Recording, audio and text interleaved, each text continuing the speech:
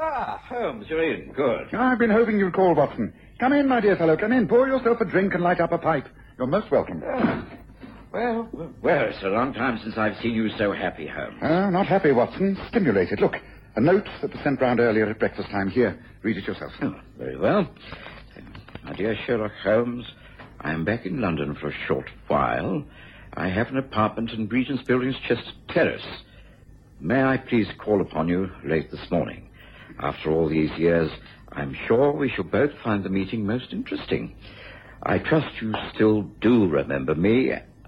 Irene Adler.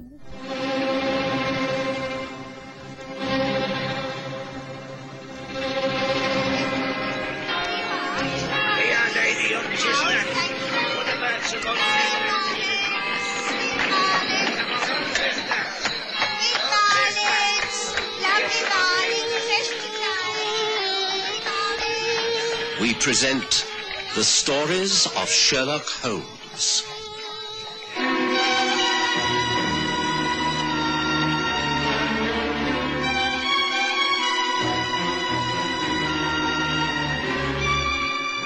Tonight, the return of Irene Adler. The name Irene Adler caused the years to roll away. It took me back immediately to one of Sherlock Holmes' earliest and most fascinating cases, a scandal in Bohemia. Sherlock Holmes had very rarely been defeated, and only once by a woman. That woman was Irene Adler, an Englishwoman who conquered all Europe and became the mistress of kings and princes. I've seldom seen Holmes so fascinated by the prospect of meeting anyone. Just before noon, a private carriage drawn by two splendid white horses drew up outside. I let the lady in myself. I do not recall a more beautiful or gracious visitor. I was enchanted. She lifted her veil, and two startlingly blue eyes mocked me. The faithful Dr. Watson.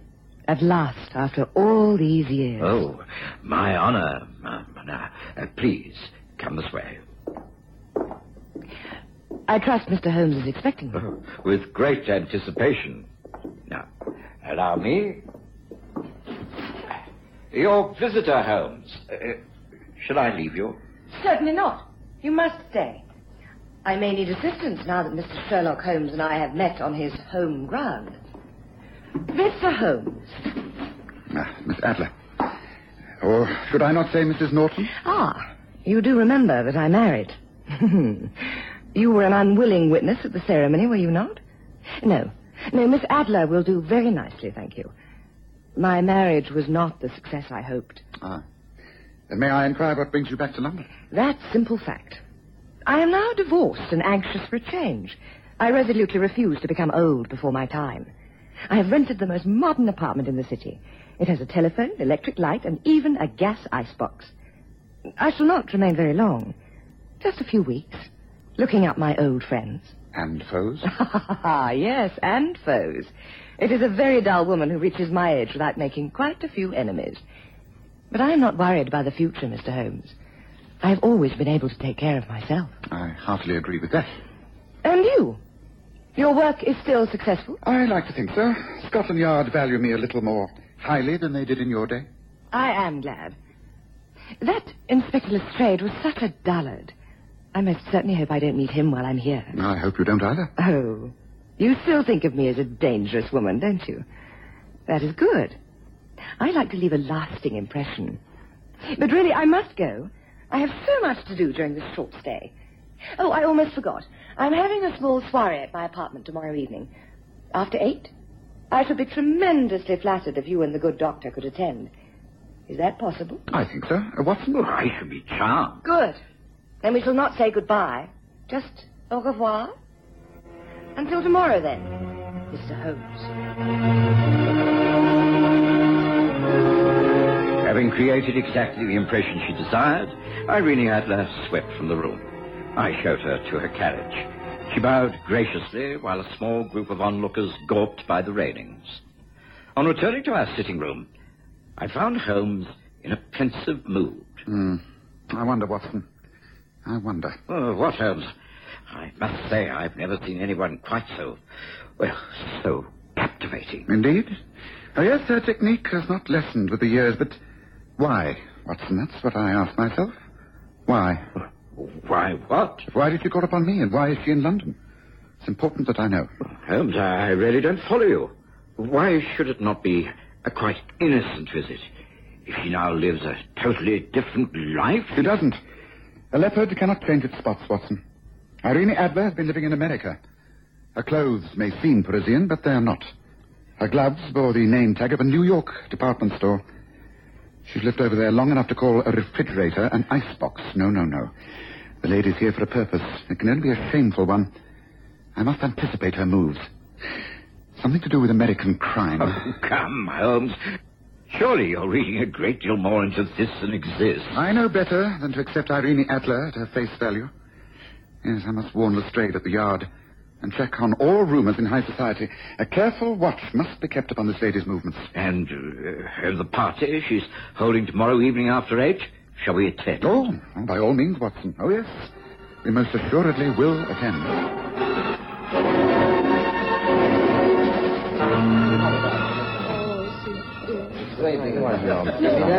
Mr. Holmes. Dr. Watson, how good of you to call. Do come through and meet everyone. Allow me to introduce you. Colonel Harris. I have to admit your lady friend sure is a nerve, Hank. How come you allowed her to invite a detective here? Quiet, David. Keep your mouth shut. And Irene is not my lady friend. We've only been introduced. Get it? And these two are American friends to whom I've just been introduced. They're from New York. Friends of my ex-husband, Hank Madison and Jervis Ames. Mr. Sherlock Holmes and Dr. John Watson. Pleasure to meet you. How do you do, Miss Madison? Is this your first visit here from America? Yeah. As a matter of fact, it is. It feels kind of strange, but delightful. Everything is so old, you know what I mean? I fancy so, yes. Are you from New York? In the jewelry business? No. I'm a banker. Nothing. Oh, what a pity. I was so wishing to talk to an American about the true value of the Baltimore diamond. Did you say the Baltimore diamond? That's right. I believe that it is in London and that it may be put up for sale. That is, if a private buyer cannot be found very soon. The trouble is that no one seems to know its true value. Did I hear you mention the value of the Baltimore diamond? Oh, how exciting. The fact is that they do say a crowned head of Scandinavia has already purchased it at a price beyond belief. Certainly no one I know can afford it. Oh, but come, Mr. Holmes. I will not have you monopolized by anyone. I must show you the rest of the apartment. But first, a drink? I know you will not like fancy drinks. But something cool, perhaps. Most pleasant. And here, help yourself. See? The cupboard that contains the decanters has a small icebox. Open it and... there are round trays which are filled with ice. Isn't that so very convenient? Small enough to pop straight into a glass. I love this apartment. And here, my elegant golden telephone. By turning the handle several times after lifting the receiver, you can ask the operator for any number in Greater London. Isn't that so exciting? Do you think you will ever catch a criminal by making a telephone call, Mr. Holmes? Oh, is that drink to your satisfaction? Because if so, do come and meet me. We didn't stay at the soiree very long. It was the sort of gathering that Sherlock Holmes despised. A number of false people wearing set smiles, engaging in small conversation with earnest intensity. I wondered if it had been at all worthwhile. In the hansom going home, Holmes answered my unspoken thoughts. I think it was worth going to, Watson. It's extremely tiresome, of course, but it served its purpose. Oh, you really feel that, Holmes? Well, I confess I've never felt more like a fish out of water. I gleaned a few interesting facts. I was right, Watson. There is mischief afoot. It concerns that man, Hank Madison, and the Baltimore diamond. Yes, I don't know what form the trouble will take. It's not my job to police the whole of London, but Scotland Yard must be alerted. A crime is about to be committed. Lestrade at the Yard has a job of work to do.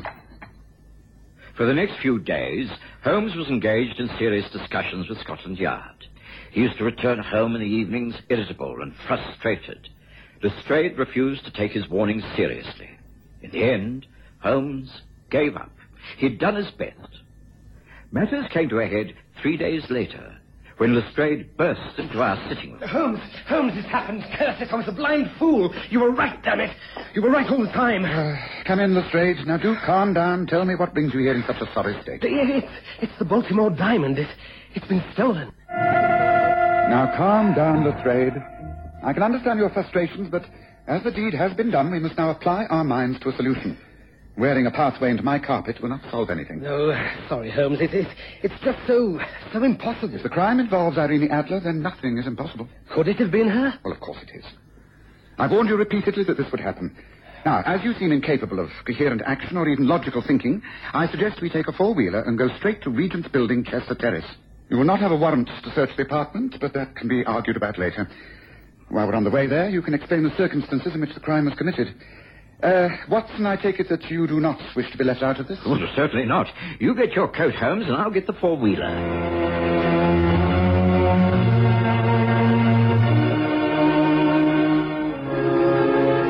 Within minutes, we were out of Baker Street and into a cab, topping our way down Park Road. Lestrade, who had been impressed by Holmes' clean-cut decision, pulled himself together somewhat and answered the questions that were thrown at him. Knowing Irene Adler, the robbery would not be an armed one. It would be a case of deception with a deal of audacity. Not so? Quite correct, Holmes. As you may know, the Baltimore diamond was sent to this country to gain a European sale. It's been held by Samuel Twiggs of Bond Street. Though Twiggs handles the select transactions himself. He has private rooms above the shop with a strong room. A few days ago, Madame Louise Dubois suggested and requested an interview and asked to see the Baltimore diamond. She gave full credentials, which were extremely impressive. Twiggs unlocked the safe and showed her the jewel. It is exquisite. Quite exquisite. I am determined to possess it. Oh, I'm sure Madame will wear it with a great distinction. I think as a pendant, a single setting to lie low on the neck. Monsieur, I shall, of course, not carry out this transaction by myself. I have the patronage of the young Earl of Sandown. It is a delicate matter, you understand? Our relationship? Oh, yes, I think so. Complete secrecy must be observed. The Earl's family. May we consider a rendezvous? The Earl, myself, yourself, and the diamond. Oh, I have no doubt it could be arranged. It would have to be at a discreet venue. The Langham Hotel, perhaps. The small private business room? That is easily planned. Oh, at your convenience, Madame. I think Friday afternoon at 3 o'clock. Can you manage that? Oh, I shall make a point of it, of course. Very good. That is decided. Oh, there is one small matter. Mm-hmm. The Earl is very young, very well known, and naturally this purchase must be conducted discreetly. He will not use his own name when you meet. He always calls himself Dr. Westbury when he travels incognito. Oh, very wise, very wise. Yes, I often do that myself. Twiggs of Bond Street is also too well known. I am known as Mr. J. Marsh, a commercial traveler when undertaking delicate missions such as this. Oh, that is most satisfactory. May I then arrange for a meeting at the Langham Hotel on Friday at 3 between Dr. Westbury, Mr. J. Marsh, and myself. Not forgetting the small article that lies in the case before us. Thank you so much, Mr. Twiggs. I do hope the transaction is successful. Yes. Irene Adler, all right. Blonde wig, French accent. She could fool anyone. After all, she was a famous theatrical star. Well, go on, Lestrade. What happened next? Clearly, there was no Earl of Sandown. No, but there was and is a Dr. Westbury. And according to him, a French lady, Madame Louise Marsh, visited him in his consulting rooms in Harley Street that same day. She was very distressed. It was regarding her husband. It really is so embarrassing, Doctor. You see, my husband, he is suffering from the brain fever. I do not know what I can do. He acts quite normally until these attacks, and then afterwards he... Please do not distress yourself, Madame Marsh. Tell me frankly all about your husband. Well, I am a Frenchwoman. My husband, he is English, and far older than I am. You will appreciate that there are difficulties in such a marriage. I am able to deal with most of them, but lately James has been suffering from delusions. He keeps wishing to give me gifts, expensive ones that he cannot afford. He imagines he is a wealthy jeweler. He really believes he is such a man. Oh, if you could only speak with him, see his state of mind for yourself. Why did you not bring him along here today? Oh, but that is impossible. He would never consent. But perhaps if we met privately, a friendly meeting to humor him. Let him talk of selling jewelry. He is harmless enough. But you could observe his behavior. Perhaps prescribe something to calm him when he talks wildly. I really love him very much, but I cannot continue like this. Please, won't you help me? Of course I will, madame. Now, when can I see him? Well, we are at the Langham Hotel for a few days. If you could call there on Friday afternoon, say at 3 o'clock, I could introduce you as a friend. We might have tea served in one of the private rooms. You could talk together. I could leave you alone to speak privately. Is that satisfactory, Doctor? Could you manage Friday at 3 o'clock? Oh, yes, it's Irene Adler, all right. The meeting was held yesterday afternoon, not so? Both the jeweler and the doctor, dazzled by Madame Dubois' charm, didn't doubt her sincerity. They all three met as planned with the Baltimore diamond. That is so. Both Twiggs and Westbury, aware that they were dealing with a most delicate problem, were most cautious at their meeting. I can well imagine it. Irene Adler at her theatrical best, playing her cards with consummate skill. So you two have met at last. Tea is served. And now we must talk business. The jewels. I have it here for your inspection, Doctor. Oh, may I... Oh, yes. Yes, is it not magnificent? Oh, of course I shall be so proud to accept it. But, the price. Can we afford it? Oh, you must have it. I insist. No one else could do it justice. Don't you agree, Doctor? I'm sure you're right, Mr. Marsh. But we need to talk about a great number of things. A consultation. Oh, I am discretion itself, I assure you. I've had so much experience in these things that I shall require the usual credentials, of course. Place yourself entirely in my hands. If you two gentlemen are about to talk intimate business, then with permission I shall wait in the adjoining room. May I take my tea? Thank you. Please do not hurry. I have plenty of time. Go into things most thoroughly, won't you? Call me when you have finished.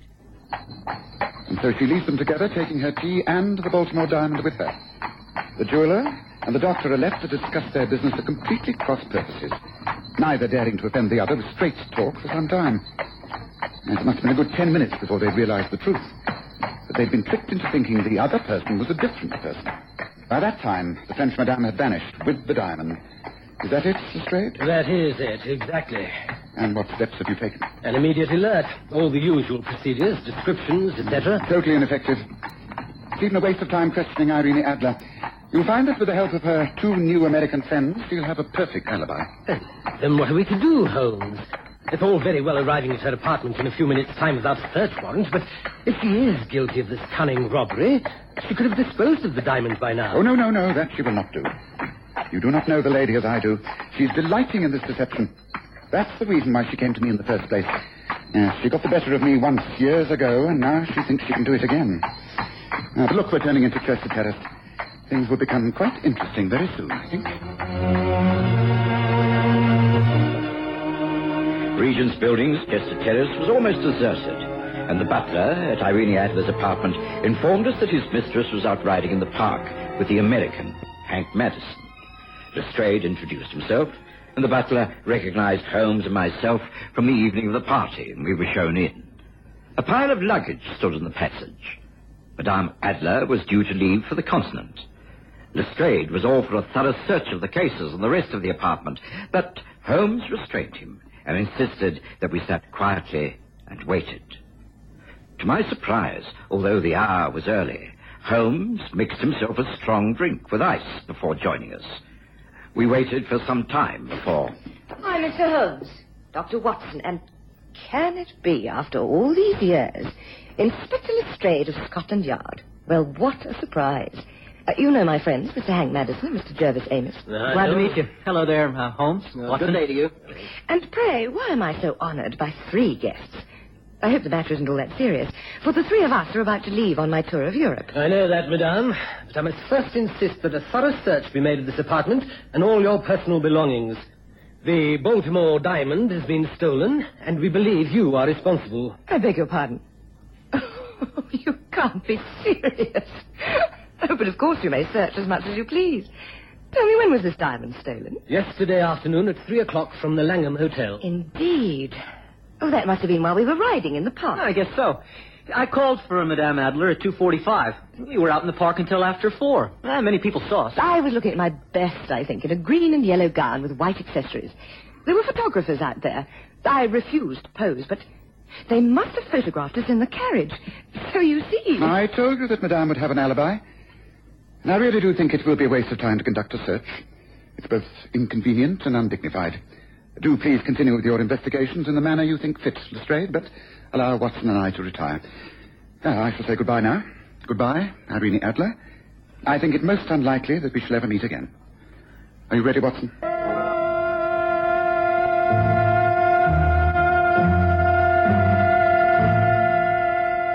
I couldn't have been more amazed. In all my years with Sherlock Holmes, I'd never known him throw in the towel over a case. But he remained unperturbed. And instead of ordering a cab to take us home, he suggested a walk through Regent's Park.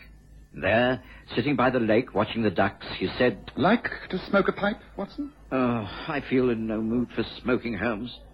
Just what are you thinking about, allowing that woman to get the better of you like that? She hasn't got the better of me, Watson. Here, take my tobacco pouch. Well, I don't really wish to. Holmes. Oh, what's all this about? This pouch is soaking wet and the tobacco is drenched. Well, what's this mean? You can't smoke this soggy stuff. Look deeper into the pouch, Watson. Gracious me, it's the diamond. Holmes, I don't understand. It's simple. Irene Adler obtained the diamond by impersonating Madame Dubois.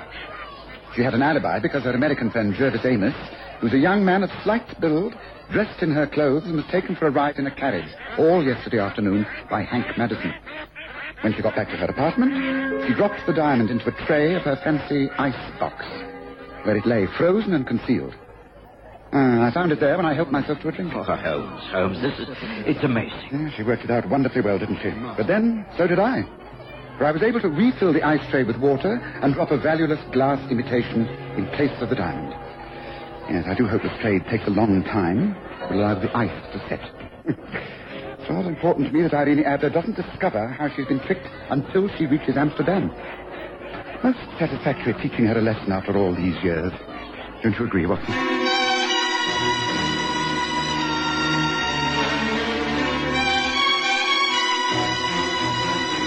Listen again next Sunday to The Stories of Sherlock Holmes, with Graham Armitage's Holmes and Kerry Jordan as Dr. Watson.